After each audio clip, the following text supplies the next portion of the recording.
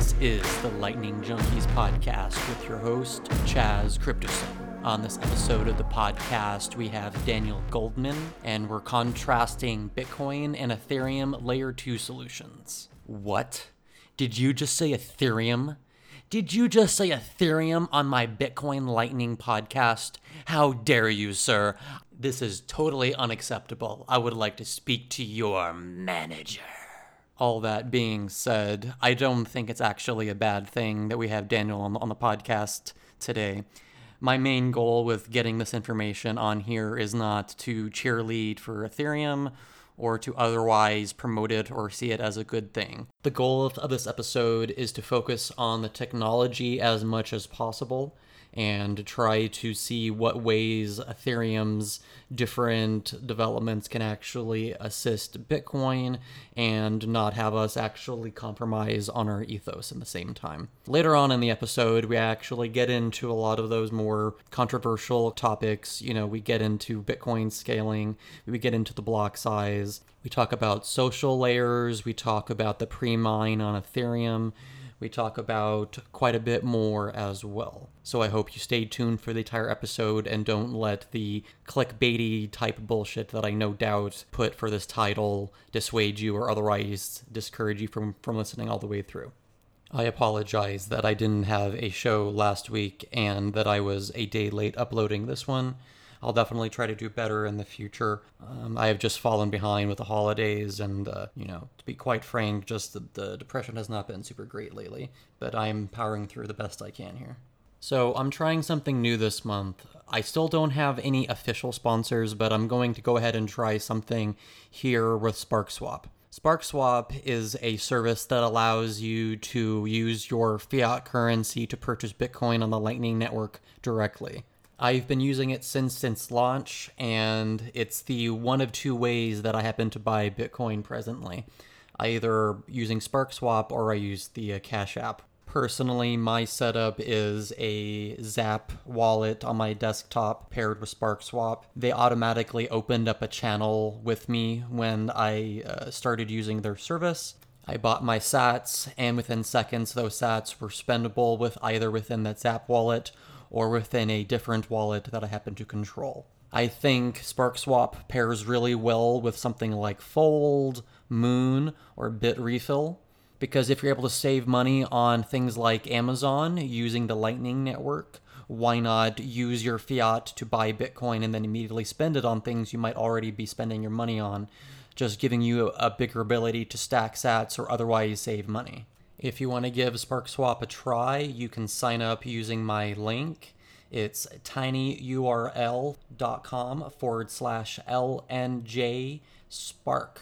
Again, that URL is tinyurl.com/LNJ-Spark. In order to stack 100,000 sats for clicking on this link, you just need to buy $15 worth of Bitcoin, and you're good to go. Just a quick disclaimer, I also get paid out 100,000 sats as well. But if you want to support the podcast, this is an easy way to do that and be able to sign up for a good service that I genuinely use and like. If anyone out there ever has any questions on Bitcoin or the Lightning Network or just wants to start using it for the first time, don't ever hesitate to reach out to me. I would be happy to give you resources to learn more or directly give you recommendations based upon my experience with Bitcoin and the Lightning Network. I think it's been long enough. Let's go ahead and jump into this episode so we can get on with you yelling at me on Twitter about it, okay? Sounds great.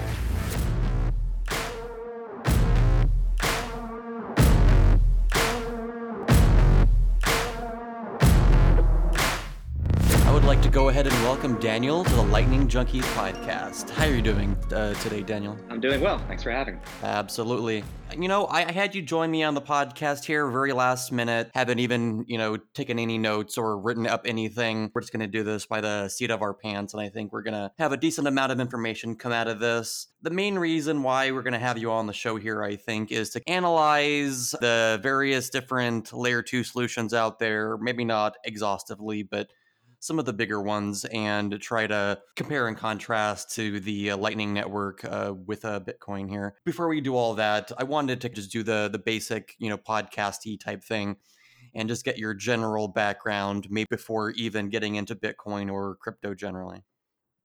I actually studied math and philosophy just as an undergrad. I think on some level I was preparing for the advent of cryptocurrency, I guess. Yeah, so I was a developer, and I think it was in 2011, although I'm not totally sure. A good friend of mine, we were having lunch, and he mentioned this thing called Bitcoin. And what's I think probably unusual is that for me, I was like instantly sold in that conversation. Like if we had audio of that conversation, it would probably be kind of embarrassing because I was just like immediately just swallowing everything, especially like sort of the political implications. I thought this was like potential for, an exciting opportunity to explore some of these kind of crazier out there voluntarist ideas. So even before I really understood how it worked, I was sort of just like mentally vaguely filling in the gaps. And, we just like talked about it all day into the night.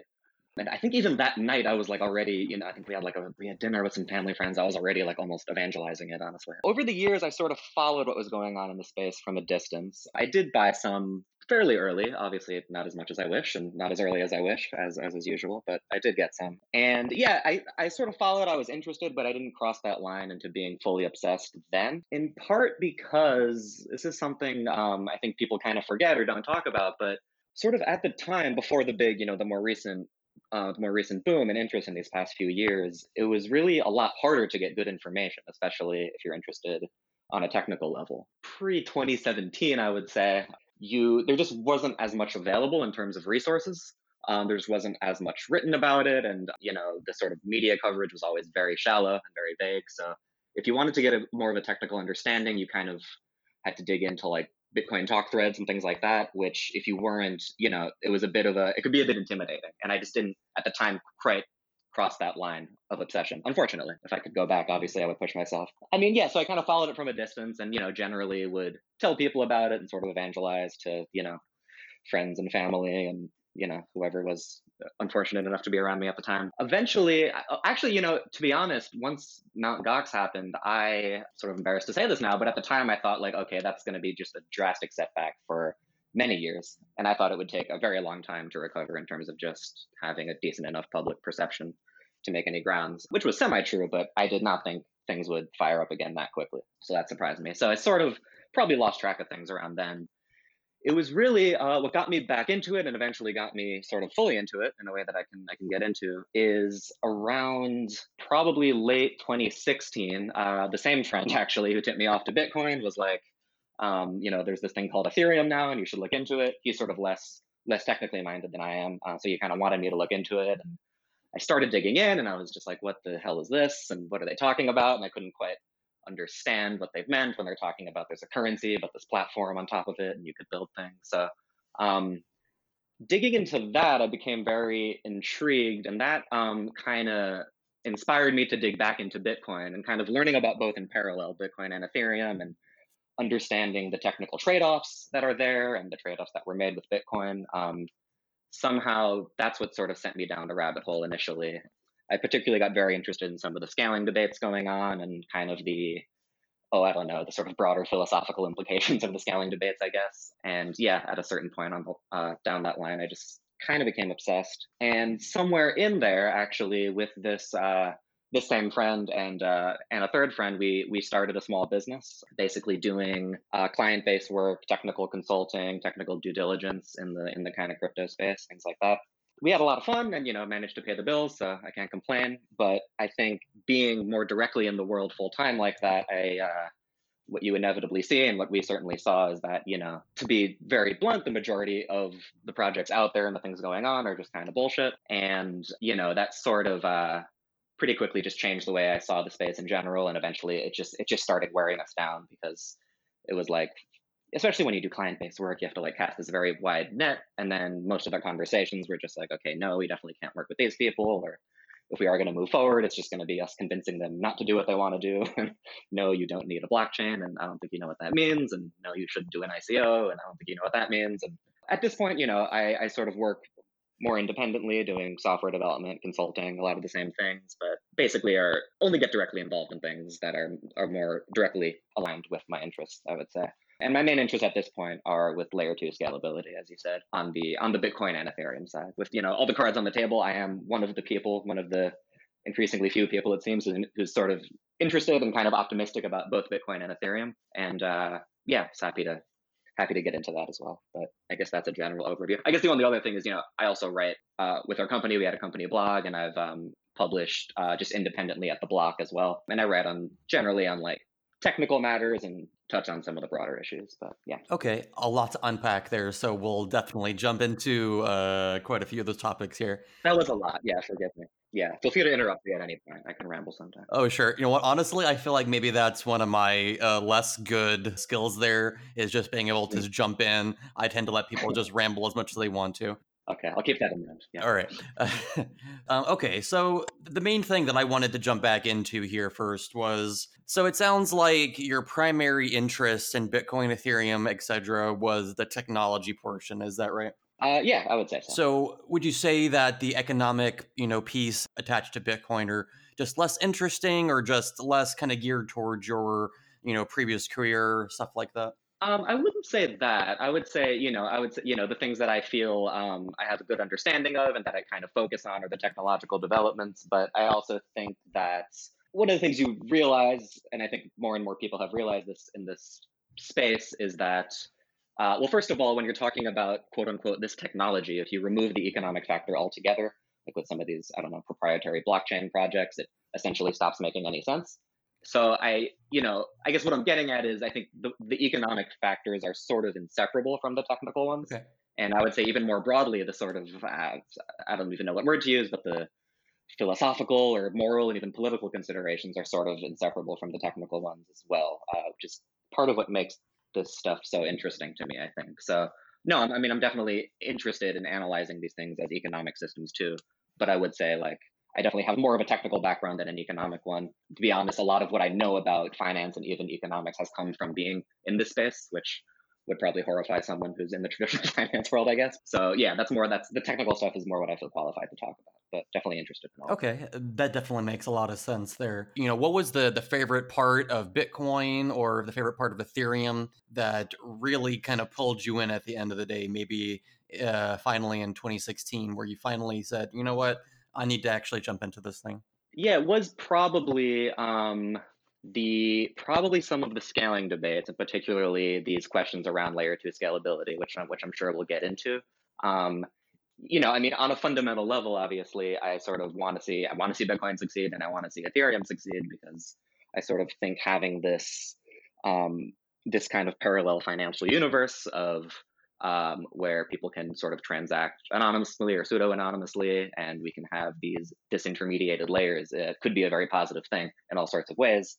And it seemed like the technical challenges to get there were going to be these very big obstacles. And yeah, there was this sort of, again, this kind of political level interest, but I also just found the technical questions to be interesting on a more academic level, particularly around scalability. And I think weighing into those debates, it was clear that there's a lot of fascinating work being done, but it was also clear that a lot of people sort of dipping their toes in it didn't understand some important things, and things were being maybe misrepresented or overemphasized or underemphasized and things like that. And I don't know, it's just sort of how my brain works that when I see people like misthinking, I have this impulse to like weigh in and try to clear things up, I guess. So I think a lot of the stuff I've written is sort of has that motivation of just trying to help people better understand it.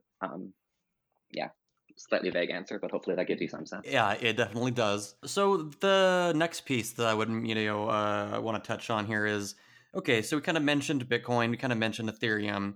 When was the first time you actually used a operational layer 2 system?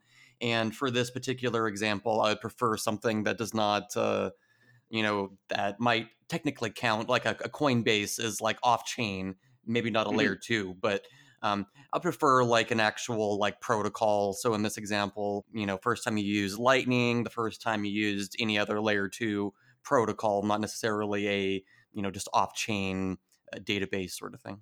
Sure. And yeah, I'm sure I'm happy to get into that distinction between off chain and layer two. I'm sure we'll dig deeper into that. I think so. Actually, I think it's fair to say that the first ever mobile Lightning payment I was present for, and it was like almost done on my phone. So this was at a Lightning conference in Berlin, and was with Rene Picard, who's writing the mastering, or he's involved in this mastering Lightning book coming out.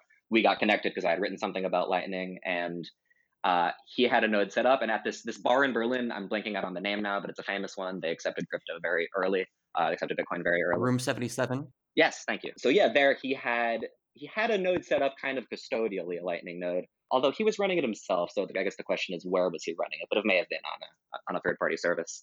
And yeah, we tried to do it on my phone. It didn't work, but only because my phone was shitty at the time and kind of crashed. It was not the fault of him or the tech. Yeah, I saw that happen in action, which was pretty cool. I say that partially to establish some Bitcoin creds, because I'm sure some people have just stopped listening when they heard Ethereum already. I've also used I think that may have been the first time somewhere in there I used the Zap desktop wallet and purchased a few things with Lightning, and it is very cool when you see it in action. That sort of gut feeling you get when you see how fast it is pretty awesome. So yeah, I was both. That's sort of it was exciting having sort of been reading about this stuff and thinking about it academically to finally use it. But also when you use it, you realize there's a lot of work to be done on the UX side, particularly in just setting it up. It's definitely, even as a developer who sort of has some experience with DevOps and things like that, it's hard to imagine somebody without that background going through this, although it is getting better. But yeah, I've definitely used it. I don't run a node at the moment, a Lightning node, but for a bit, I did. So I do know what that's like. Travesty. Unfortunately, you will be ejected off the podcast starting now. I figured. Yeah, I was waiting for that. I'm surprised it went this long, to be honest. Right. Just to be clear, this was at the Lightning Hackathon last year? This was in 2018, if I have that right.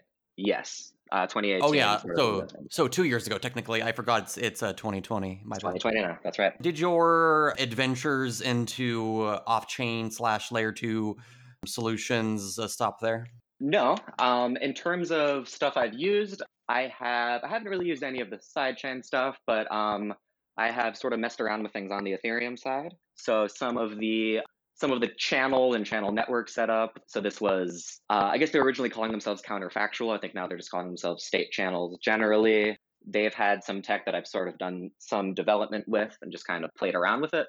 Also the Connext wallet, and that's one of the networks that's live. I've used that, which is pretty cool. I am definitely interested in Plasma, and I've written about it, and I've messed around with things, but that was sort of strictly testnet stuff. That's still farther from production ready, most certainly. Other than that's the only, I would say, like layer 2 or layer 2 related Bitcoin thing I've done is the Lightning Tech and Zap wallet and things like that. Yeah, a few other things on the Ethereum side that I've directly messed with. Okay, let's go ahead and jump into those a little bit. They're the sidechain project that has the XDAI token that allows you to send your DAI basically off chain to people, and it's really fast, etc. Is that right? Oh yeah, so that's actually a different one that I've also used them. So that is that's more of a federated sidechain thing. Got it. Which is called XDAI. And that's more of a trusted federation. I have used that as well, now that you mentioned it. No, but the one I was referring to was counterfactual / state channels. That's a channel network project. So that's more of a trustless layer 2 system, as again, we can talk more about that distinction. Okay, so maybe since I don't know what the hell you're talking about here, you'll go ahead and let me know. So Sure. Yeah. So I guess, so you mentioned this kind of off-chain layer 2 distinction, and it sounds like by the way you framed it, I kind of use those terms the same way or think about it the same way. It's always kind of tricky because, there's no single authority out there to define these things for us, right? So people use the terms differently. So for some people, layer 2, they would use that to be very broad, even to include things, as you said, like having your money on Coinbase or something. For other people, it's a little more narrow. But I use it the more narrow way. So I guess, we can start with, let's just say, as you said, off-chain is generally anything that doesn't involve using the base layer directly. So probably we don't have to go into the scalability issues. I think probably your listeners are pretty familiar with that. But, in short, using the base chain means everything has to be validated by everybody running a node, and everybody in the future who syncs up a node has to validate it as well. And, in other words, every update has to be global, and that's just a very inefficient way to do things as far as like software engineering principles are concerned. Yeah, so the idea is to make this more efficient. Okay, let's just offload some of this work other places, being very broad. And that first distinction between sort of layer 2 and other off-chain protocols we can make by drawing this line between those which require additional trust assumptions and those that don't. So requiring additional trust assumptions, the simplest version is just trusting a third party, like using Coinbase. Okay, that's off chain. Other sorts of trust assumptions we might use are, as we mentioned, things like side chains, XDAI, the liquid side chain, and so on, where we have a federation.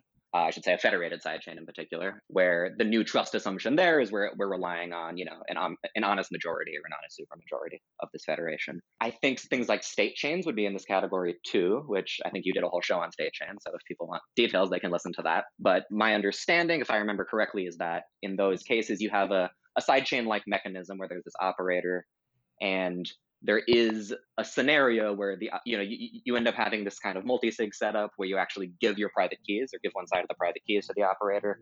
And there is this scenario where the operator can collude with other members in theory and steal your funds, essentially. I think it's sort of difficult. It involves some coordination.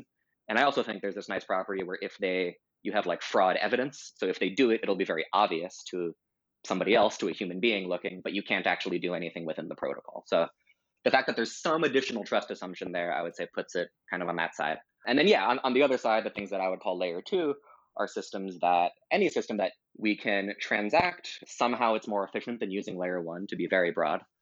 Some of the data is kept off chain, some of the work is kept off chain, something like that. But we're not taking on any additional trust assumptions beyond just the base layer itself. Obviously, the base layer has to keep working. Because if the base layer fails, layer two is going to be in trouble too. So we take on those, and then there might be some more work you have to do. There might be some inconvenient things, but all of that is dependent on software that you yourself control and you yourself run. There might be additional security assumptions, let's say, but you're not trusting any additional third parties. So that's sort of the space that I'm interested in, and where I think Lightning certainly falls in that category. And then there's other kind of families of constructions that you've alluded to that are going on the Ethereum side that I think are interesting as well. And there's sort of interesting discussions about to what extent those are possible or might be possible in the future on Bitcoin. Yeah, so that's the first key distinction we should make, taking on trust assumptions. I think Matt Corallo is the one who gave that definition of, relies on security of the base layer and software that you yourself run. And I kind of like that. I think another way to sort of think about it that we can kind of circle back to is to get more specific about trust assumptions. You're not relying on any assumptions about data availability. So that's kind of what it all comes down to. And this took me a while to grasp, but ultimately a trust assumption means that you're relying that someone else won't withhold data from you. So yeah, I guess like within that layer two category, I guess the first split we can make is between channels and these other things. We can call them like non-custodial side chains or trustless side chains, and that's where some of the Plasma stuff comes in. With channels, so Lightning is in this category, I think a nice way to formally draw this line, formally define those, is the parties that are participating in a channel, which is often just two parties, although in principle it could be more than two when you get to things like channel factories and so on. Every party involved sort of has to give full consent for every state update. You have to get unanimous consent. So when we update a Lightning channel, you're making this payment, the parties kind of interact, they both effectively sign off on the latest payment in one way, shape, or form. And that's when it's considered valid, right? So yeah, so that gives us Lightning. There's different channel constructions. The one that's used in Lightning now is like Poon Dryja channels, or at least something kind of like them, something like what came out of the Lightning white paper, even though it may have been modified a bit, where effectively what you do is you say, okay, we're going to keep making these updates. We agree on the latest state. And then, presumably eventually we're going to sort of cash that out at the end, sort of like updating a bar tab or something. The challenge is guaranteeing that only that latest state gets cashed out. And with Poon Dryja channels, what you effectively do is you say, anytime I make a payment to you, I also give you the ability to invalidate the last one. So if I settle with an old channel, I try to claim funds that sort of aren't the last line on the balance sheet.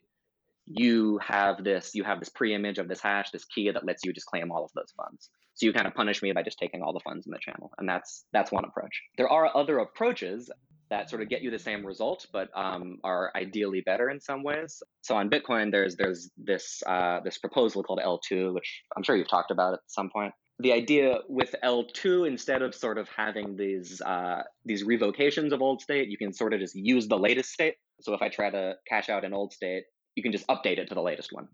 So this is arguably nicer in a few ways, because now I don't need to sort of maintain all this data for all the old channel states. I only need the latest one. So that's less of a burden.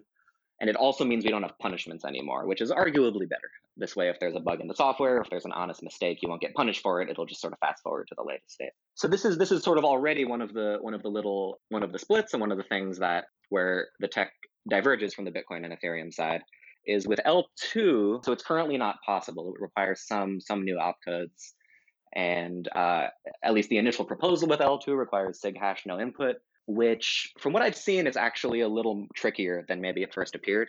There's various problems with it, and it's kind of a whole debate going on. And from what I've heard, there's a chance that it doesn't quite happen, at least with sig hash no input. Now there may be other ways to get L2 things, but the point is it requires some protocol change. But this style of channel where you just update to the latest state, that is possible on Ethereum already. And in fact, the project I mentioned, State Channels Counterfactual, is effectively doing that, where you have these channels, you can just agree on the latest state, and you just have sort of a nonce associated with it, this number that just keeps incrementing. So if we've agreed on state 30 is the only valid one.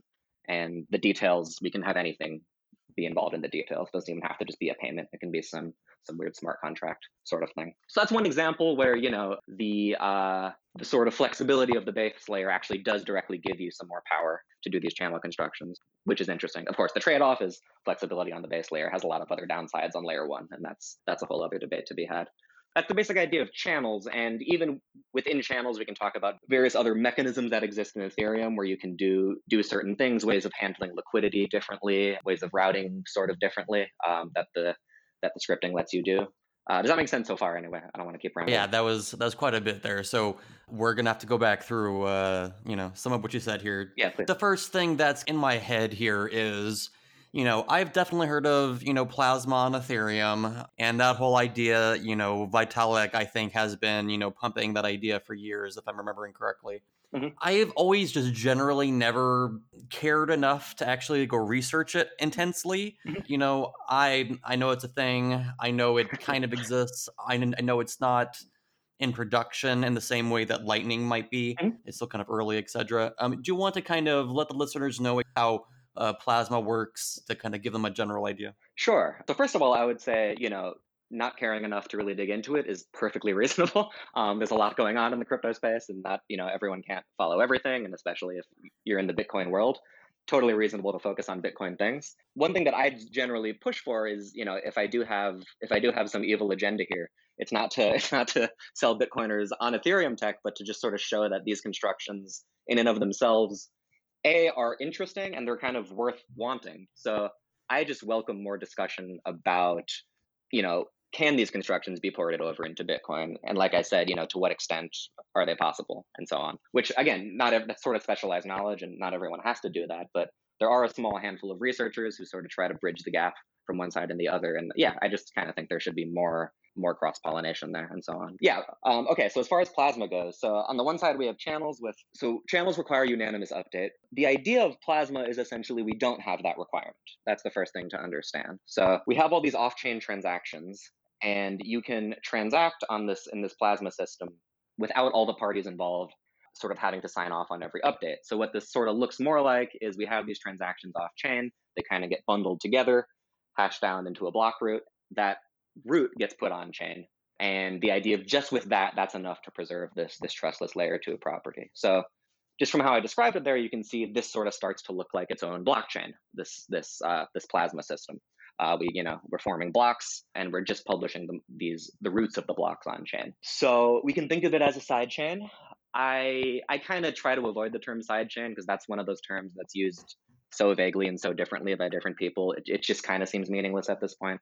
I often point people to Jorge Stolfi, I think that's how he pronounced his name, has a paper or has this essay called something like "My Living Room Sofa is a Sidechain," and I think he's basically right. His living room sofa is a sidechain. It's a little too vaguely defined, but we can just sort of say a sidechain. Okay, you sort of know it when you see it. You have this system that's like there's a layer 1, there's a main chain, a side chain is sort of dependent on layer 1. It listens for updates on it. You can deposit things on the side chain.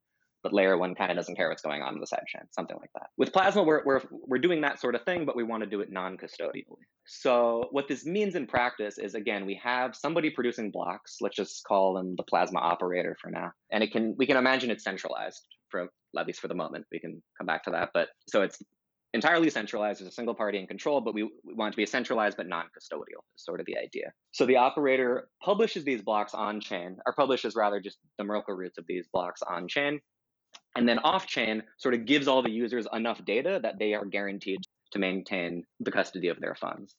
So in other words, you have the ability to prove ownership of your funds at any point. And the complexity comes in with withdrawals, obviously. You sort of do these games where you go back and forth proving. So you might say something like you're exiting with your funds. So you withdraw, you're claiming, yes, I own these here. And then someone else might say, no, here's proof that you spent them since then. Then there might be like a response to that of some sort. So you have this interactive game to prove ownership. It's a little hard to explain the details just out loud like this without a whiteboard or something. But that's where a lot of the real Plasma mechanism is in that exit game of how can we guarantee that even in the worst case scenario, you'll always be able to prove ownership of your coins. So I mean, there's key differences there with Lightning or with channels in general. The first one is this operator needs to interact with the main chain regularly. So you need a main chain transaction sort of finalizing this block. So it's sort of like a transaction compression mechanism or something like that. So you need these regular interactions. So what that means is you don't get instant transactions with Plasma, right? Because you need to wait for these block roots to settle on the main chain. So for instant transactions, you need channels. There's kind of no way around that. It's sort of a tautology. But some of the upsides to Plasma is, first of all, the scalability there is cool because in theory, no matter how big the Plasma blocks are, all you need is this constant sized root on the main chain.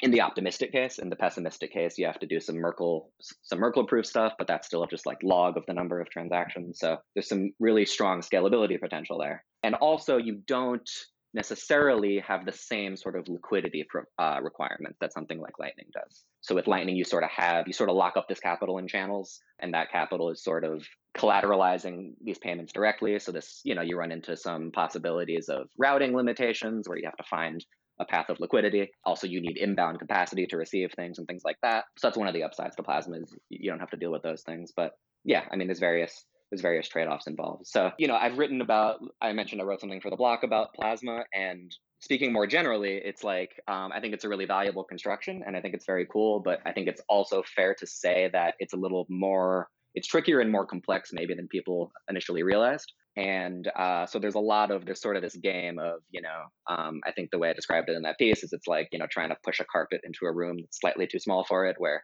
you kind of fix one thing and something else pops up. So some of the problems involved, just to give a general sense, are you end up having to manage a lot of data, even as a user, because and the size of this data you have kind of grows over time. You need some sense of the history of what's going on this Plasma chain so that you can guarantee you'll be able to withdraw. So that's some of the optimization work is minimizing that. And then the initial constructions, you mentioned the initial white paper, which was Vitalik and Joseph Poon, who's one of the co-creators of Lightning, actually. In the initial construction, there's actually a much bigger problem, which is you can have a scenario where you're sort of where everybody on the Plasma chain is forced to exit onto the main chain, which is pretty much a deal-breaking issue, actually. That's like, when people talk about Plasma now, they're referring to like Plasma Cash, which is an alternative construction, which avoids that. But there's a lot of little things to solve there. But I guess one sentence version is like non-custodial sidechain is sort of what Plasma does. Understood there. Thanks for going into that for me. So you were kind of going into some of the reasons why, maybe it's still in a kind of pre-alpha state, would you say? I would say at this point, I think like the research has progressed a lot. And I think like there's a better understanding of like what it can and can't do, or sort of, what approaches are dead ends and things like that. I would say there's still certain things that aren't necessarily entirely solved, but you might just say that's okay, it's good enough. But the worst case scenarios aren't, worst case scenario might just be a user has to store a lot of data at one point, or so. But it's not, I would say it's not like 100% solved. The issue is, even with the sort of research questions in place on, again, this more kind of academic level, implementation is difficult. So that's still going to take more time. So some of the focus, like a lot of the projects that were doing Plasma things have shifted gears, or at least shifted emphasis and focus on some alternative constructions. If you've seen this, like the new kind of buzzword hotness is like optimistic rollup, which is a related construction, but it's sort of solve some of these tricky things. And that's one that it's a lot simpler as one of its benefits. And it's definitely, it's easier to reason about. It's something we can do now. It just doesn't quite have the same scalability benefits as Plasma. So happy to go into that. My basic feeling about Plasma is I think it's a very powerful construction.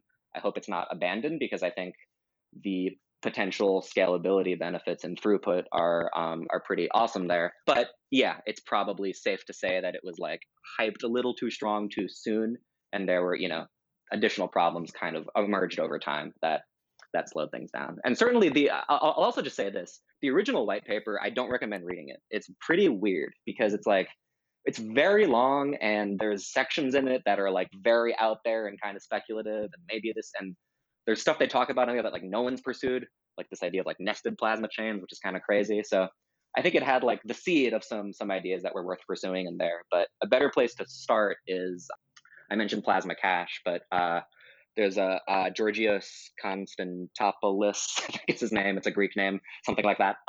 Who's a layer 2 scalability researcher, kind of focusing on the Ethereum space, and he does a lot of great work. But he put together a Plasma Cache white paper.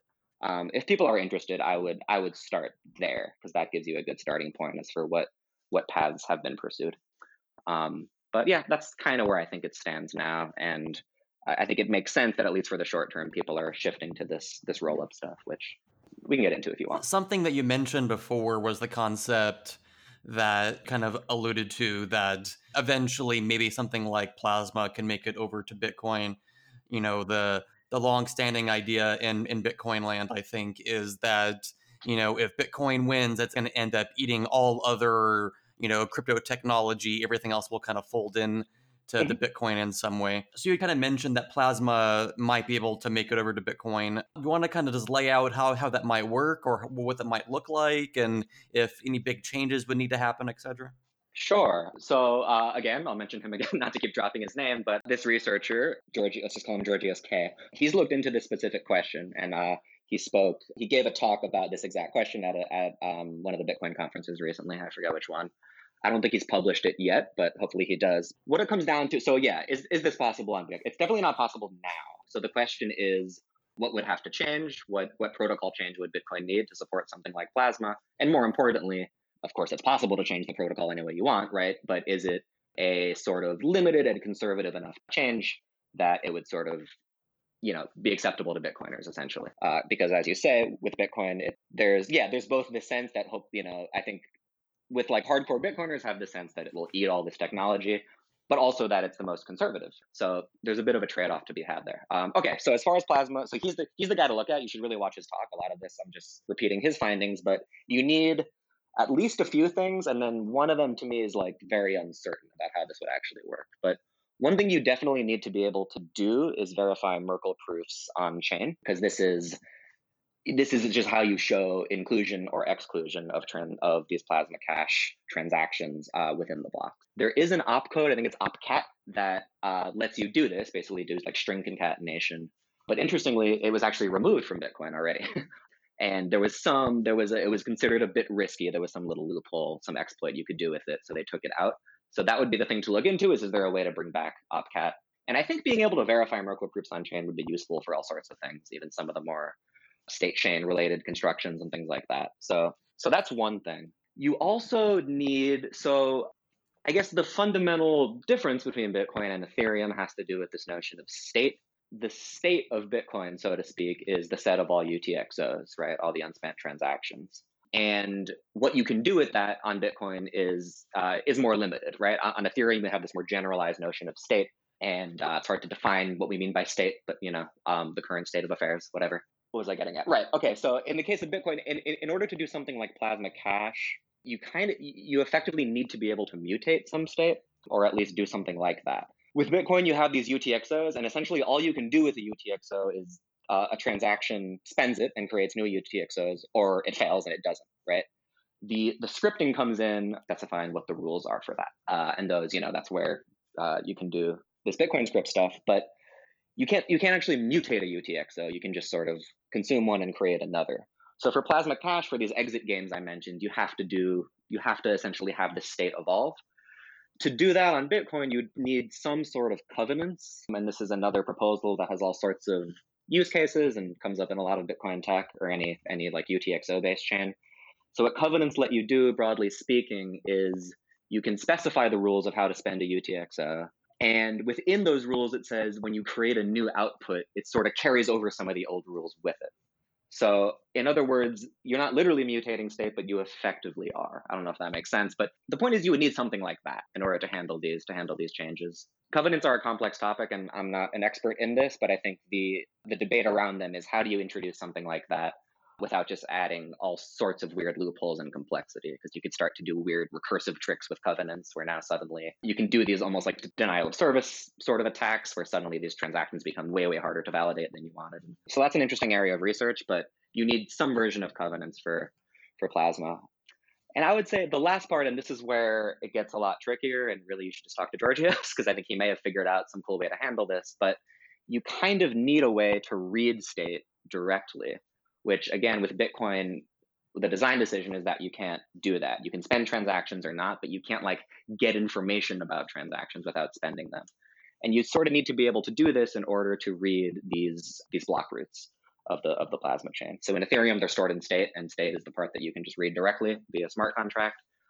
In Bitcoin, again, there's this design decision where you can't do that. So you can't just allow that. If you just allow that, that has all sorts of other implications, and it might just mean like Bitcoin devolves into Ethereum, and that's certainly not something Bitcoiners want. I understand that. Whether there's some limited way to get that so that you can read block roots, if there's a way to do that, that would be required as well. So look for Georgios here. If he hears this, maybe this can be considered some peer pressure for him to publish this, but I certainly welcome more discussion around this, because I think this Plasma stuff is very cool, and I think hopefully these different cryptocurrencies, different communities can find their ways of benefiting from it. Not to get too kumbaya. Right, absolutely. I do appreciate you kind of laying that out there for me. So as far as I know, there isn't too much usage of layer 2 solutions on Ethereum.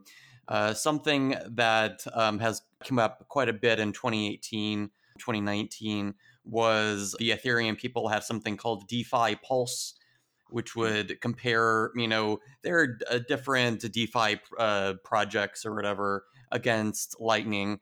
And very often they'd be like, look at you guys. There's, 500 BTC in WBTC, but there's only, however much in Lightning. You guys are falling behind.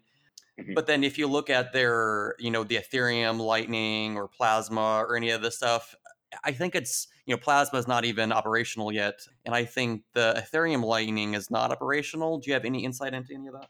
Sure. Yeah. So first of all, I mean, I agree, at least with your implication there, which is that is a very silly comparison. The idea of comparing DeFi Pulse to something like Lightning. This is not at all apples to apples.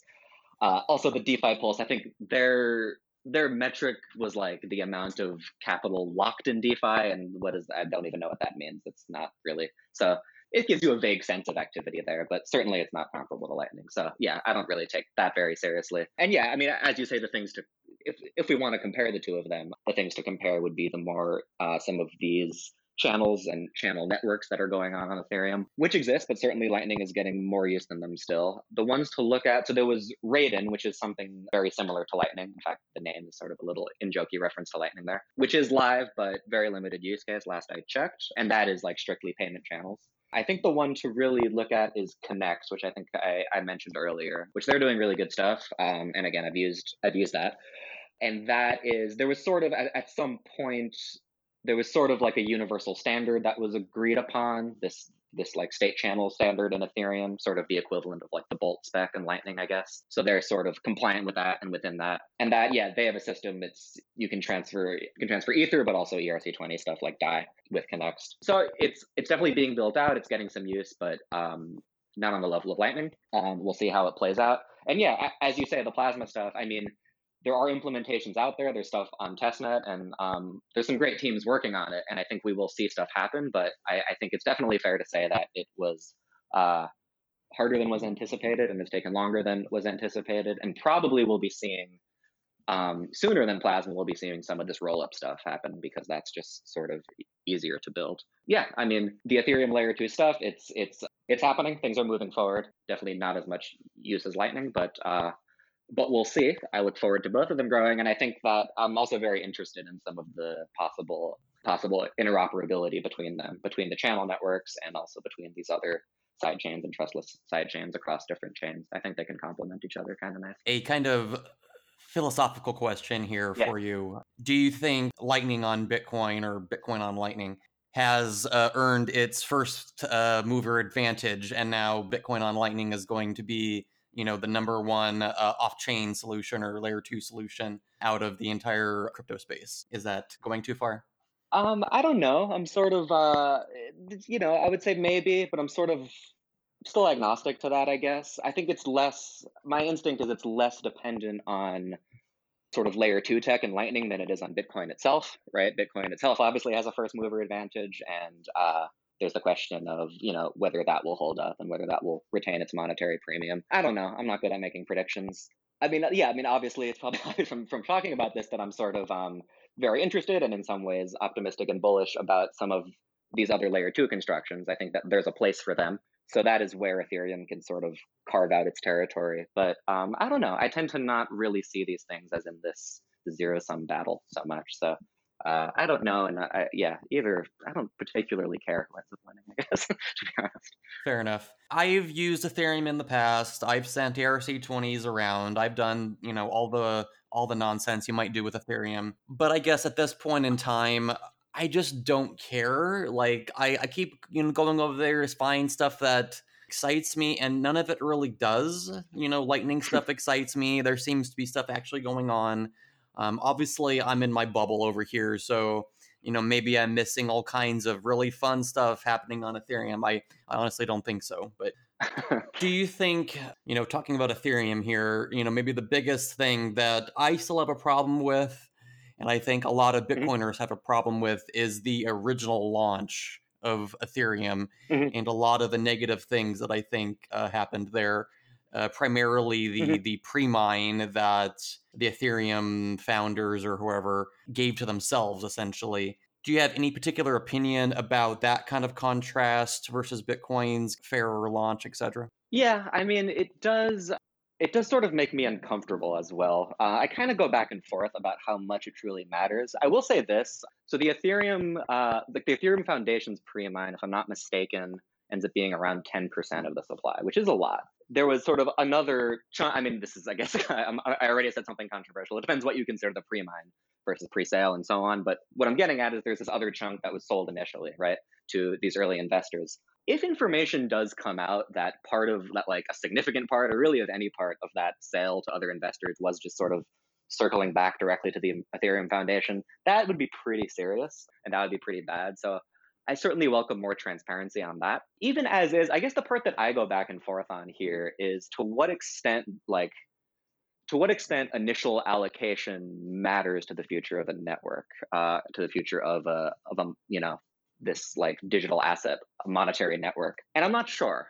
It's definitely not ideal. So I do agree with a lot of these criticisms. Like I'm not, I don't know. I'm not someone who's just going to like some diehard Ethereum defender or anything. But as far as initial distribution, like in practice, what actually happens here is sort of the question. Does wealth just sort of stay concentrated in these little silos, or does it kind of circle in relatively quickly? I'm not sure. Empirically, it seems like it's more the latter. I think like the initial distribution of Bitcoin might be as fair as it can be, and even that, of course, you're going to end up with. There's sort of arbitrary element to it, right? About who mines early and things like that. So I don't know. I'm sort of giving a wishy-washy, rambly answer because I don't really have a great answer for that, other than yeah, things like the pre-mine definitely makes me a bit uncomfortable. It's not ideal, and I just welcome more transparency around that generally. I just don't see it as a deal breaker, and I like my general feeling about Ethereum is it seems to me that, and this is something I think some Bitcoiners miss, is that even though there's certainly a lot of bullshit going on that has gone on over the years in the Ethereum space, but like frankly, that's true of anything in this crypto space. If you just sort of focus on the good, there is a lot of real interesting work going on that is a direct result of the technology itself, which is to say, having this flexibility on the base layer means that more protocols are possible. So a lot of these interesting protocols, especially the layer two stuff, which is what I'm interested in, can sort of use Ethereum tech to actually come to fruition, which is, I think, cool. And it sort of like seems worth it to me, even though it has a bunch of other complications. There's the sort of complications on the social level, let's just say, that you alluded to with this pre-mine and the Ethereum Foundation's role and even Vitalik's role. There's of course technical complications and things like that. It seems to me like it's a messy experiment that's worth doing, I guess would be the like very diplomatic way of saying it. Well, here's the question I would ask, I think, and I think the reason why Please. even the pre-mine itself becomes more of an issue is how Ethereum fans or Ethereum folks like to promote. Very often I see on Twitter that Ethereum people will be like, Ethereum is sound money. That seems counterfactual to the, what Bitcoin's kind of model of what sound money is, that you don't have a pre-mine, you don't, do all these things that effectively gives power to a small group of people. They might make the argument that Satoshi had a effective pre-mine or post-mine or something like that because no one else was around, so it's the same thing. And I don't agree with any of that. So do you think there's a kind of ideological gulf there that both Bitcoin and Ethereum folks kind of ideologically want similar things but kind of live in different realities trying to get to the same place, kind of? Yeah, there's something to that. I mean, I think, first of all, it's interesting. In the past like year or so, there was this growth of like Ethereum maximalists, which didn't seem to exist before. But there is this small group of very vocal people who are, they're sort of like almost mirroring some of the strategies of the more, I don't know, the more like harsh and vocal Bitcoin maximalists. And I'm just certainly not in that camp. Is the short answer. And I tend to be pretty critical of a lot of things about Ethereum myself, and criticize some of those people for those claims. I think that specific line you mentioned is, the idea, this sort of angle, this like argumentative strategy that Ethereum is sound money insofar as Bitcoin is, doesn't really make sense. The pre-mine is one wrench into that. Another one is just the fact that the monetary policy has changed over time and is likely to again. So the sort of miner's reward has decrease via these forks, and once there's a switch to proof of stake, I think there's still some uncertainty as to what the exact schedule looks like in terms of supply. So that is a clear difference. And if you don't want to define sound money in this way of having a strict and predictable supply, I mean, it doesn't even really seem debatable that that's definitely Bitcoin has Ethereum beat in that way. So I don't see any argument there. I think just like tactically, if you're just going to be a diehard Ethereum defender, which again I'm not, but what I would say to those people, a better tactic is like, we're just sort of not ready to commit to a strict supply schedule. So like, yes, it's more fast and loose, but in general, Ethereum's more fast and loose, right?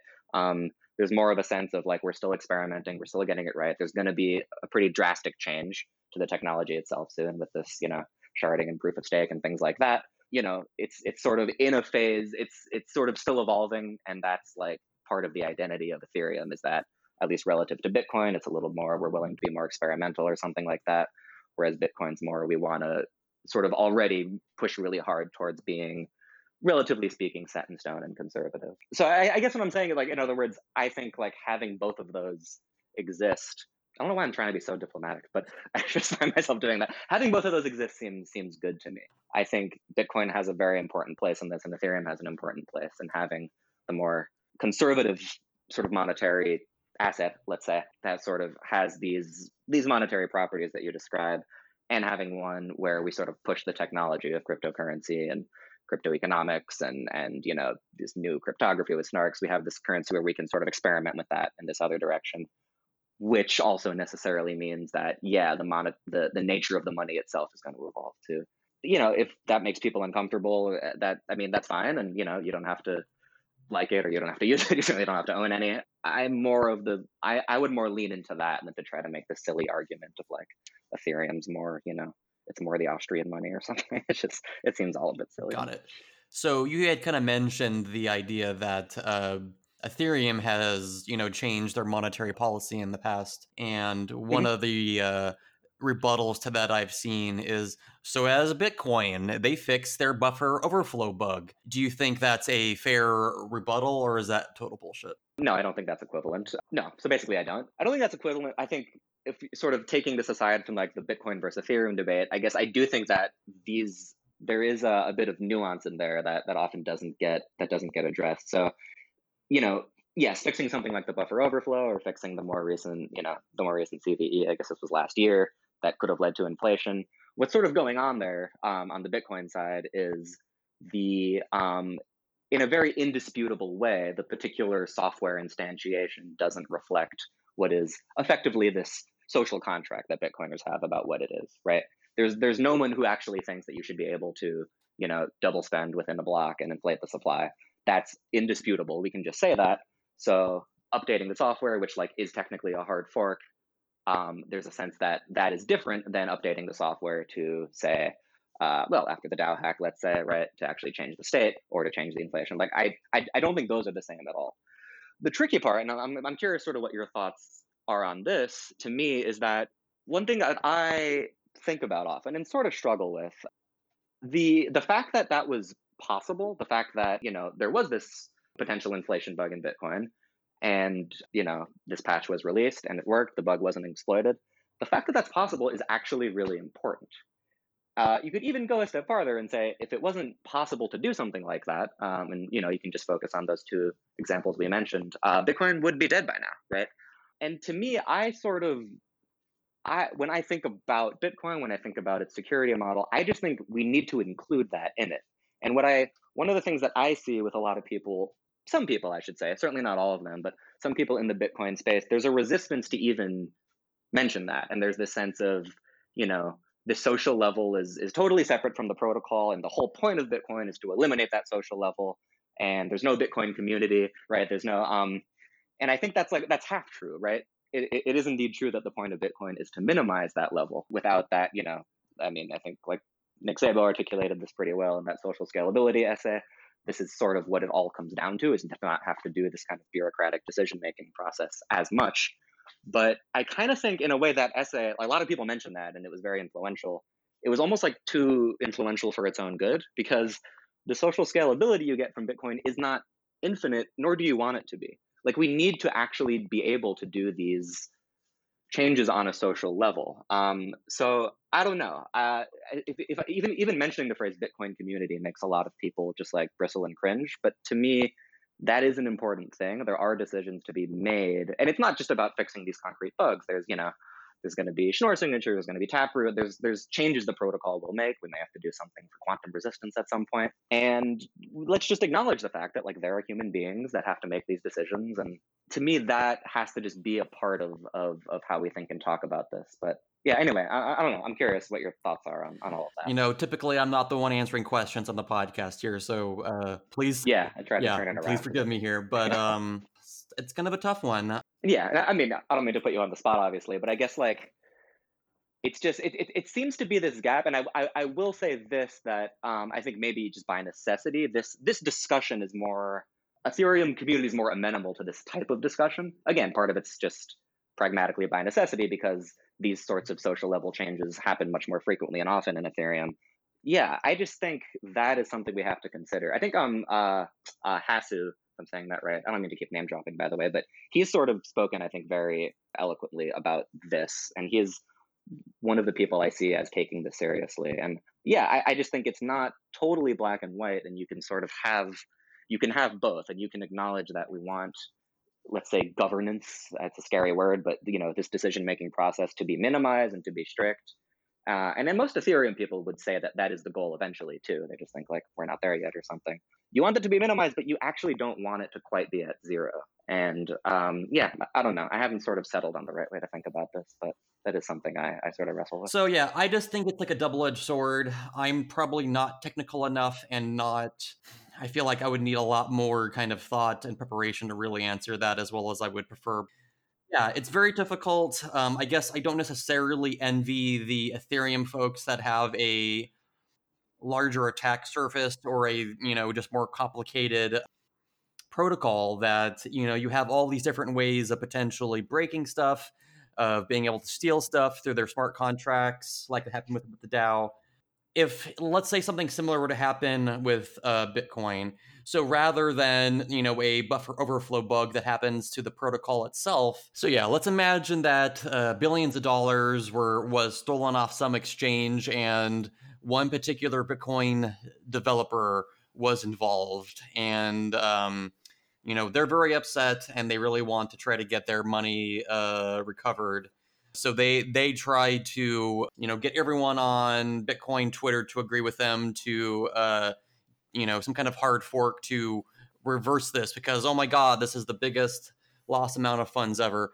I don't think anyone would listen to this person and be like, oh, tough shit, your money's gone. We're not going to help you do anything. And now you're ostracized because you're trying to, change something within Bitcoin. A hard fork, by itself is a big thing, but you're trying to change transactions around, and no, go fuck yourself. Do you think this is probably the accurate thing that would happen here? That seems like, yes, that the scenario you described, I think, is entirely easy to imagine. So I think, yeah, I think that's right. Like any situation equivalent to the DAO hack on Bitcoin is certainly a lot less likely. One thing I would throw in, I think it's certainly less likely now to happen on Ethereum than it was then, but it's still more within the realm of possibility. I guess that sort of situation, though, I think that's true. That sort of situation, I think, is less of what interests me and less of what I find tricky than, so the situation of, again, just reversing what is effectively a valid transaction. Less interesting to me than, again, just fixing what is unanimously agreed to be a concrete bug, right? Which has happened, so Bitcoin's capable of doing this, obviously, and I think that's good. And also some of these just more general network upgrades that we might desire. Like I mentioned, Schnorr and Taproot, and maybe some privacy upgrade in the future. I don't know. Would there ever be a reason why a bug could not be fixed? Like, is there where that social layer or that social aspect just evaporates? Would there ever be a reason why that happens? That's a good question. And it's almost, what's tricky about this is, in some weird way, like if there's some wild out there dream of, let's say, decentralization that takes place, that would kind of prevent it, right? Like if there's no way, if the people mining or, more to the point, running nodes are so like distributed and far and wide that we actually can't coordinate any upgrades anymore, this would be impossible. When I say that's a dream, it's like, I don't know how many people would even describe that as an ideal, but I think implicitly some of them do. And that's where I just go, like, I don't think that's quite the ideal we want. I think the trickier one, like, I think the way we see it is actually pretty similar. I don't even know if we totally disagree. I would just say, like, I agree with you. You don't want this, whatever you want to call this sort of softer social level to be able to make arbitrary changes. But clearly we want some changes to be able to happen. And I think it seems to me it's sort of healthier for the network's future, and it's just better to just sort of acknowledge that and be able to think about it directly than to just deny it. What scares me more is just denying that happens at all, when, again, of course it does. There's upgrades that are being talked about right now. If you sort of deny it, then it seems that there's a risk of, okay, well, what's actually going to change about Bitcoin, and who's going to decide? It's almost like if there's this unacknowledged power vacuum, things can... that's where governance capture can take place. And just to be clear, I'm certainly not suggesting any like on-chain governance mechanism. I think that's the worst idea in all of this. I'm not even suggesting a more like formalized governance mechanism, but it just sort of concerns me when I see people who just get angry if you even try to sort of point this out or try to direct attention to these questions. It seems like an important thing to be able to talk about. I don't think anyone's really figured out how to do this right, because it's tricky, but this is probably something that was like, I think even a few years ago, this was harder to see. And for years ago, it was easier to just sort of brush all of this off and say, that's not what we do. We don't make decisions as on this social level, but that's clearly a part of these things. I think that's okay. I don't think that sort of destroys the value proposition. I think it'll matter moving forward. And one of the interesting examples that I just mentioned to me is this idea of privacy on layer one. I don't know where you stand on this, but more and more, I just think, again, the projects I care about are Bitcoin and Ethereum, certainly more than any others, but I follow some of what's going on in these privacy coins as well. And I think I'm very interested in the technology itself. And I'm increasingly of the mindset that we just need better privacy on layer one. And I'm a little concerned that with both Bitcoin and Ethereum, that just doesn't really seem to be, on the roadmap, so to speak. The general ethos in both is like, we'll have privacy layers, we can have layer two things, we can have, side chains or mixers and things like that. And that's all well and good, but I'm sort of nervous that that's not quite enough.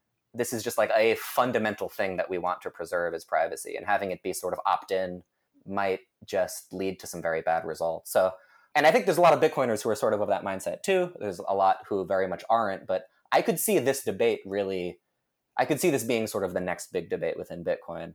I'm just curious to see how that plays out. And that is one example where if the inertia is just, look, we're not going to change the protocol, so we're not going to change the protocol, I could see some changes in that regard that are potentially beneficial that I'd like to see happen. And I don't know. It'll be interesting to see how that discussion happens moving forward. I would like to kind of bring up a contrast here and some examples. So I'm sure you're aware of, I'm not sure if it's considered a layer 2 or an off-chain solution or not, but Matt it's basically the Ethereum / Bitcoin guy that's building TBTC. Yes, Matt Luengo, Yeah. Is that I think you're the right guy? So he's the same gentleman that, I can't remember at what particular conference, but at a conference, he kind of threw out the idea of adding like tail inflation to Bitcoin, I think. And he was very popular for that one. Yeah. Oh, that's right. I remember that Twitter drama of the day. Yes, I forgot that was him. Yeah. And so, I mean, even though I feel like there's like a trillion good arguments against it, I mean, it was, in retrospect, it's probably a good idea that people bring this stuff up sometimes, even if it's, no, it's a horrible idea, stop, is the response, because it's just good to talk about it and just kind of understand where we are in the world. But I feel like it's very related to the privacy aspect that you kind of mentioned. Let's add tail inflation or let's add privacy, but I'm sure, as you're aware, the biggest trade-off with privacy on the base layer is auditability. And the one thing that I happen to be a huge proponent of, and I think a lot of people that are into Bitcoin's Austrian traits, is predictability of future supply, that I should be able to just pick a random date, 25.3 years in the future, pick a time of day, and it'll be approximately that amount of Bitcoin in the future on that time and date. Not exactly, there's variance, whatever, but it'll be basically correct. And I don't know what other cryptocurrency can really claim that. Sure, other ones can make some amount of similar claims, but I feel like Bitcoin is still the gold standard when it comes to that kind of predictability. Do you generally agree with that the tension there is very difficult to overcome? That I want privacy, if there was a way to get, Monero or confidential transactions or some similar privacy enhancements on Bitcoin, that'd be great. But I would practically want to guarantee, which I don't think is possible, that auditability is intact. I think there's good ways to make it very unlikely that it's affected, but I'm not super technical in the privacy arena, but as far as I know, there's not a strong way to make that, near 0%. Yeah, so I think that's right. That is the tension, right? And that's what it's going to come down to, is any increase on-chain to privacy will in some way decrease auditability almost by definition, right? So there's going to be a trade-off there. And there's certainly some trade-offs that I don't expect or even want Bitcoin to make in that direction. The obvious thing to bring up would be Zcash in this case, which, I think ZK snarks are really cool and awesome, but, there was literally an inflation bug. And that is a direct result of the complexity of this, kind of crazy moon math cryptography that they do. So that certainly crossed the line of anything I would expect to happen on Bitcoin. What I would say, though, and this is definitely getting into like unpopular opinion territory, is, when you talk about predictability of supply, so obviously having a supply is just necessary for any for any resource of value, right? It has to be scarce. Having predictability of supply, I mean, yes, I think Bitcoin has that stronger than any cryptocurrency, and acknowledge that is like part of the core value proposition, right? The unpopular opinion part to me is, I would say that like we can consider this fixed supply and auditability to be fundamental to what Bitcoin is. I actually think privacy has to be considered fundamental as well, because at a certain point, ultimately what this is about is disintermediation and autonomy. And in the extreme case where privacy is like totally lost, which is a silly scenario to imagine, but let's just say every single Bitcoin transaction is linked to an individual and there's no way to use it privately, just this nightmare scenario.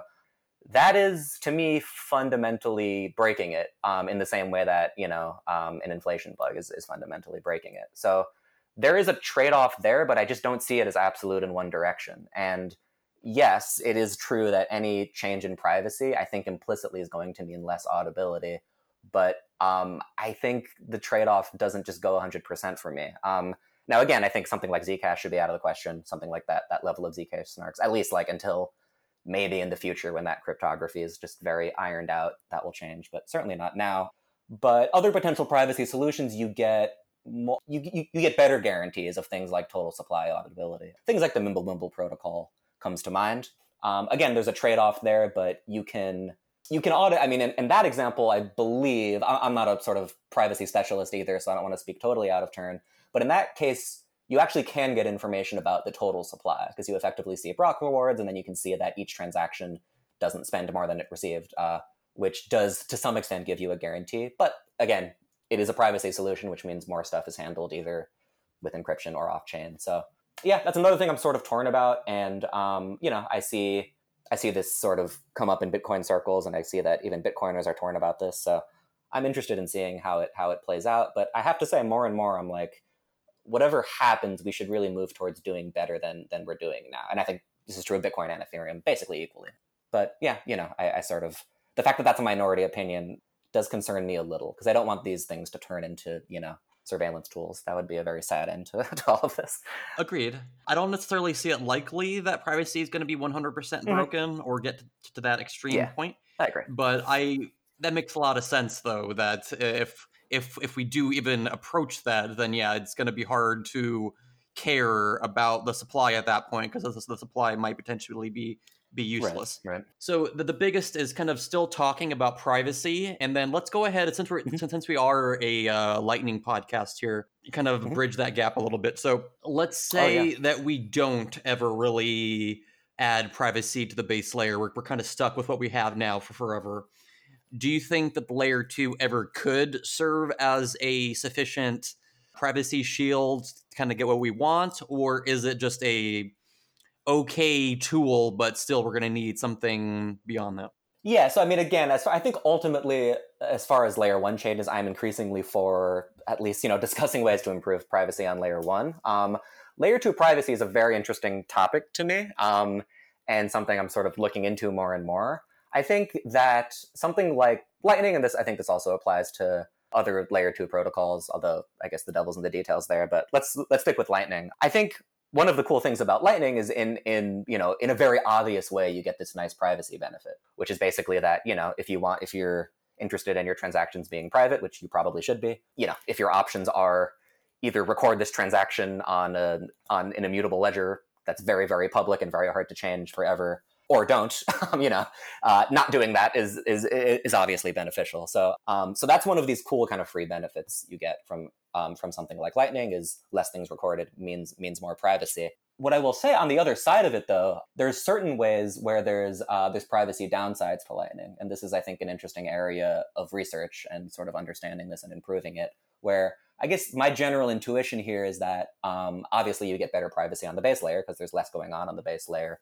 And for most people, most of the time, that will be an improvement, because that's the thing you care about most. Is if I'm sending you money, I don't want you to be able to look at a block explorer and see what I was doing on Saturday or whatever. The way that privacy can leak with something like Lightning is on this network layer, because with Lightning, you have this sort of additional overlay network on top of Bitcoin, which is kind of already an overlay network, and there's a certain push and pull here where the more that you have privacy on the Lightning layer, there's a trade-off there where the harder it becomes to communicate with other nodes, right? And this makes things like getting snapshots of the state of the network so that you can do peer discovery and route becomes a little bit harder. So in one way, shape, or form, and the devil's in the details again, but in one way, shape, or form, if you're using Lightning, you have to kind of advertise your location, right? So that you can establish these connections and make channels. And if someone's really out to get you and really sniffing the network carefully, there's various ways privacy can leak. You also, another sort of intuitive way to see this is when you're in a Lightning channel, in some sense, what you're doing is reusing an address, even though, of course, the transactions aren't falling on chain. Someone can sort of identify aspects of this and connect more things to you than maybe they otherwise could. So I almost wonder if, for really, really extreme privacy cases, like if you're, I don't know, like a fugitive or something, where people are really carefully looking out to get you. If you really know what you're doing on layer 1, privacy might be better. Really know what you're doing, you know how to use mixers, about address reuse and linking transactions and all this stuff. Whereas for most people, most of the time, layer 2 is going to be better. The other thing to say about as far as layer 2 privacy, and I think some of this is implemented in Lightning now, you may know more about this than I do because I'm not totally up to date, but you can do things like onion routing with Lightning, similar to what Tor does, where at least some of the data that you're sending around has these levels of encryption where the different hops along the way don't really see the destination, things like that. And again, I think in some of the main Lightning implementations, they're doing that already, which is great. But even there, it's a little bit, at the very least, it's more difficult to do. Like doing something like onion routing is more difficult to do in Lightning than with Tor, let's say. Simply because, I don't want to get too into the technical weeds again, and this is, again, privacy isn't my main focus, but with something like Tor, what you can essentially say is you don't really care. In some sense, you don't care how the data gets to where it needs to go. What you care about is that it gets there. So if I'm logging onto a site, we have these nodes in the Tor network. They kind of pass it around and mix it up. It ends up at its destination, an HTTP request, let's say, and then this data ends up finding its way back to me. I don't really care how it gets there. I just care that it was mixed up enough that I have this privacy. On some level in Lightning, you actually do care about the path because you need this path of liquidity along the way. So that's another place where there's only so much you can really obfuscate with something like onion routing. So so I think it's a really interesting challenge, and I wouldn't rule out the fact that maybe there really is a solution to this that involves some fancy cryptography. That's definitely a really interesting area of research. But that's where I think it stands now. Is privacy is definitely an improvement with Lightning, but in really, really extreme cases, there are network level privacy leaks that are worth considering. Okay, yeah, definitely. So just to quickly summarize, if your nation state's after you, Lightning may not be good enough at this point. I think so. I think that's probably the in case anyone who's wanted by the FBI is listening, that's probably the official advice we should give them. All right, sounds good. All right, so and hopefully they're listening through Tor, of course. Yeah. Sorry, go on. Well, right. So I have a couple more questions. I kind of want to get through them kind of quickly here, just because I think I have 3 or 4 more, and I've already had you here for an hour and a half. Wow, really? That flew by. Okay, yeah. But it really did. Yeah. So we kind of touched on hard forking for privacy on the base layer. So, and we kind of touched on, hard forking for maybe a tail emission on Bitcoin on the base layer. Mm-hmm. And at the very beginning of the podcast, you had kind of went into the scaling debate, and we haven't even touched that yet. We've already had an hour and a half without even really going into that. But without really going into the history of it, because I don't think we have time, do you think we'll ever see a block size hard fork on Bitcoin? Ooh, interesting. You're just trying to get me to say something controversial here. Let's see. Absolutely. If I had to bet now, I would say yes. I think it will happen eventually, but certainly not anytime soon. And before people attack me, I think that's not that. I've talked to hardcore Bitcoiners who sort of say a similar thing, where it's something that can happen sort of slowly over time as hardware improves and so on. It also, by the way, it might just take place more in the form of a soft fork. Here's where the semantics get kind of tricky, but SegWit in some sense was a block size increase as a soft fork. I think if you go too far in that direction of doing everything with extension blocks, you get this kind of spaghetti code problem where it gets hard to reason about keeping these implementations up to date. So I think at a certain point, it's actually better to do it as a hard fork. That's definitely not a popular opinion, but if I had to bet, I would say, yeah, it'll happen down the line very incrementally, but at a certain point, it probably will just make sense. And it's hard to imagine that not being. I was going to say it'll be uncontroversial. That's hard to imagine at this stage, but I do think it'll happen. What do you think? Not to keep turning it on you, I'm just curious. No, it's fine. I honestly think it'll happen. Mm-hmm. I mean, I'm not going to put any kind of date or timeline on that because I think that would be absurd to think about it that way. Yes.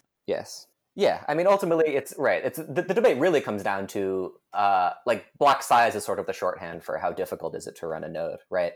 And so it's that, and then also this debate of this whole process of making decisions in hard forks. We don't want to be too fast and loose, but yeah, I mean, at a certain point, if hardware improves enough that it becomes a lot easier, I think it'll be a lot less controversial. So yeah, absolutely. So let's move on from that particular minefield and move on to a different one. Yeah. So you contribute to the block, and on Bitcoin Twitter, or on quote unquote crypto Twitter, the block is very controversial. The main dude over there gets into all kinds of Twitter drama, etc. I'm not going to get into specifics because I don't really care all that much. Sure. Do you think that that's true, that the block gets into a lot of, kind of bullshit talks and debates on Twitter?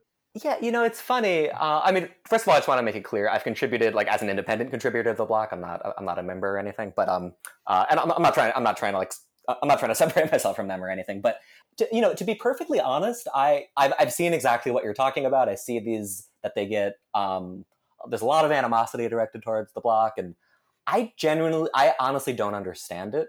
I don't know this. It feels very weird to me. It's like they're picked as targets for some reason, and maybe partly, I've seen the head of the block, Mike Dudas.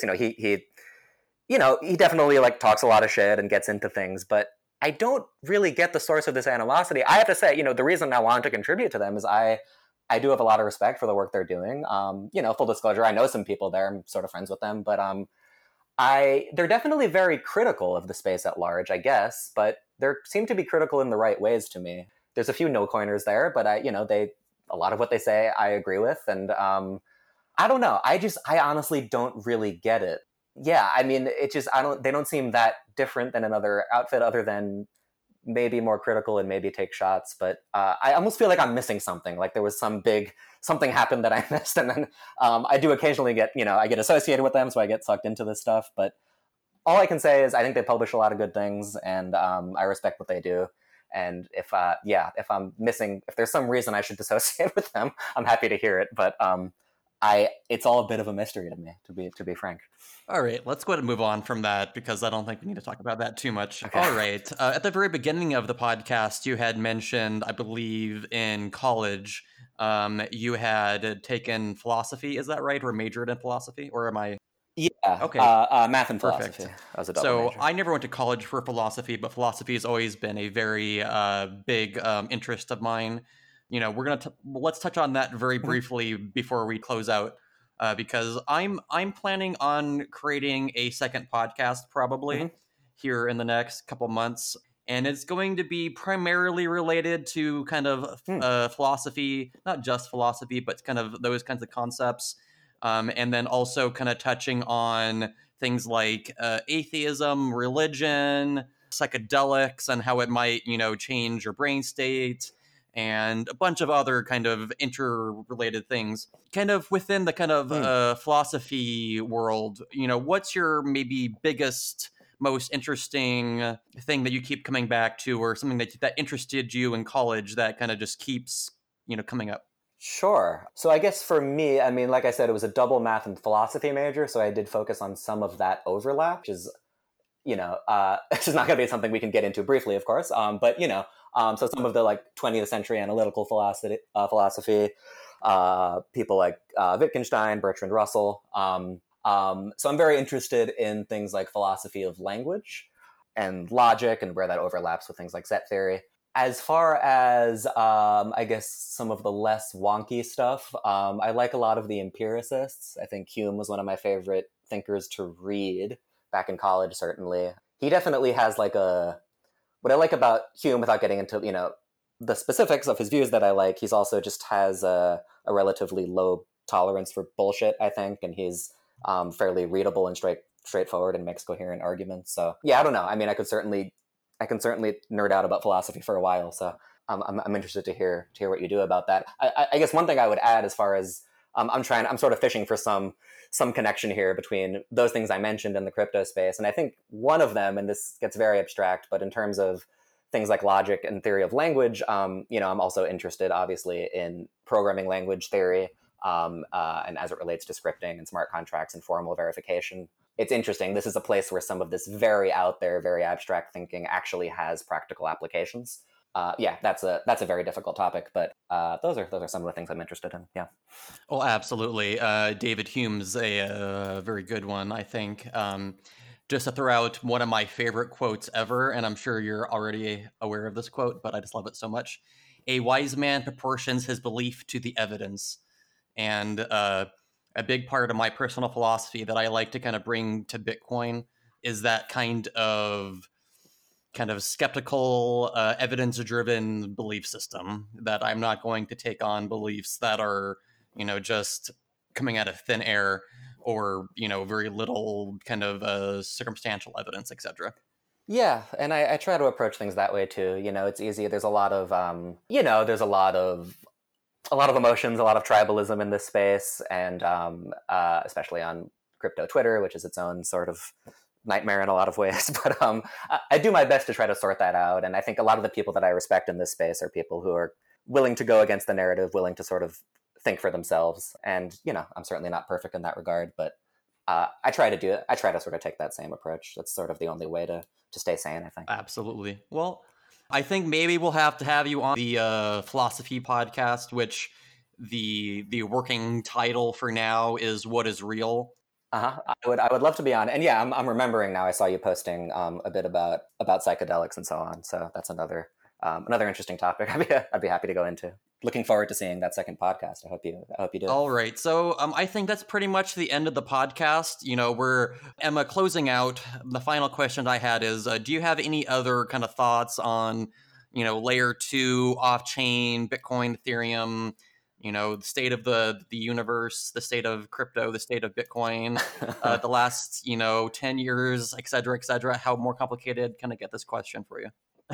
Yeah, let's restrict it a little. I'll keep it to crypto. How about that? I'll keep it to layer 2. But yeah, like I said, if there's the sort of general thing I'm interested in doing and interested in sort of seeing happen more and more is some of these divides get bridged, even if just at least on a technical level. So if there's people who are interested in some of these layer 2 constructions that are going on Ethereum, if there's interest from the Bitcoin side, I would just say, this has nothing to do with being an Ethereum supporter or liking Ethereum or anything like that. I just sort of welcome more technical discussion and more cross-pollination on sort of getting this thinking in line. So yeah, I mean, if anyone is interested in this or, feel free to reach out. I'll just name drop a few other people because I feel like I mentioned Georgios, but some other guy to know in this regard is Dan Robinson.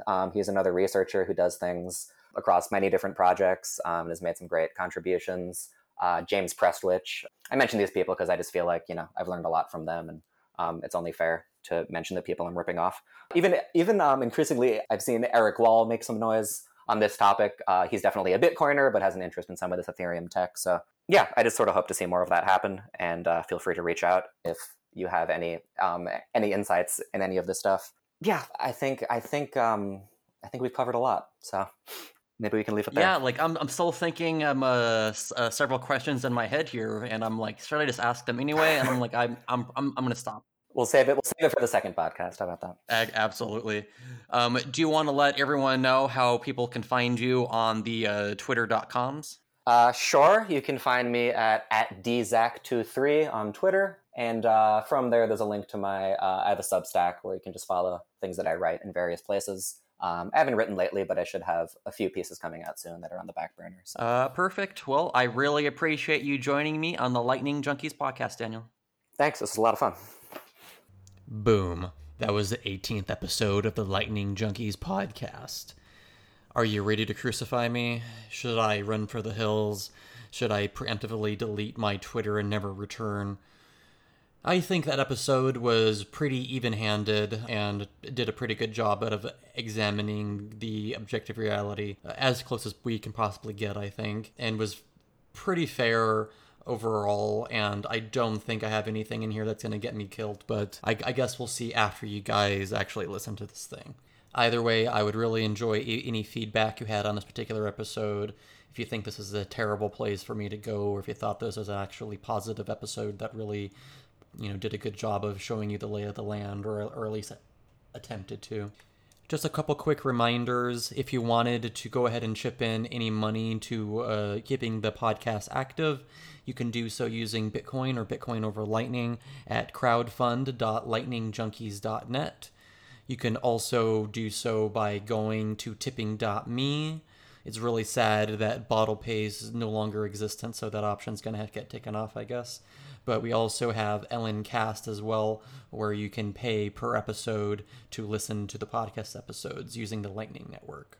If you want to support the episode, please go ahead and chip in some Bitcoin, sign up for SparkSwap if you already haven't using my link, or go ahead and leave a review on whatever podcast service you happen to use. The best thing you can do is post about this podcast on your Twitter and help spread the word so more people can, get me being all monotone and dorky into my microphone here. With that being said, I think we're done here. I will see you on that Lightning Network, sir. I will see you on the Lightning. See you on the Lightning Network. Whoop, whoop, whoop. Okay, I'm done. I'll see you on the Lightning Network.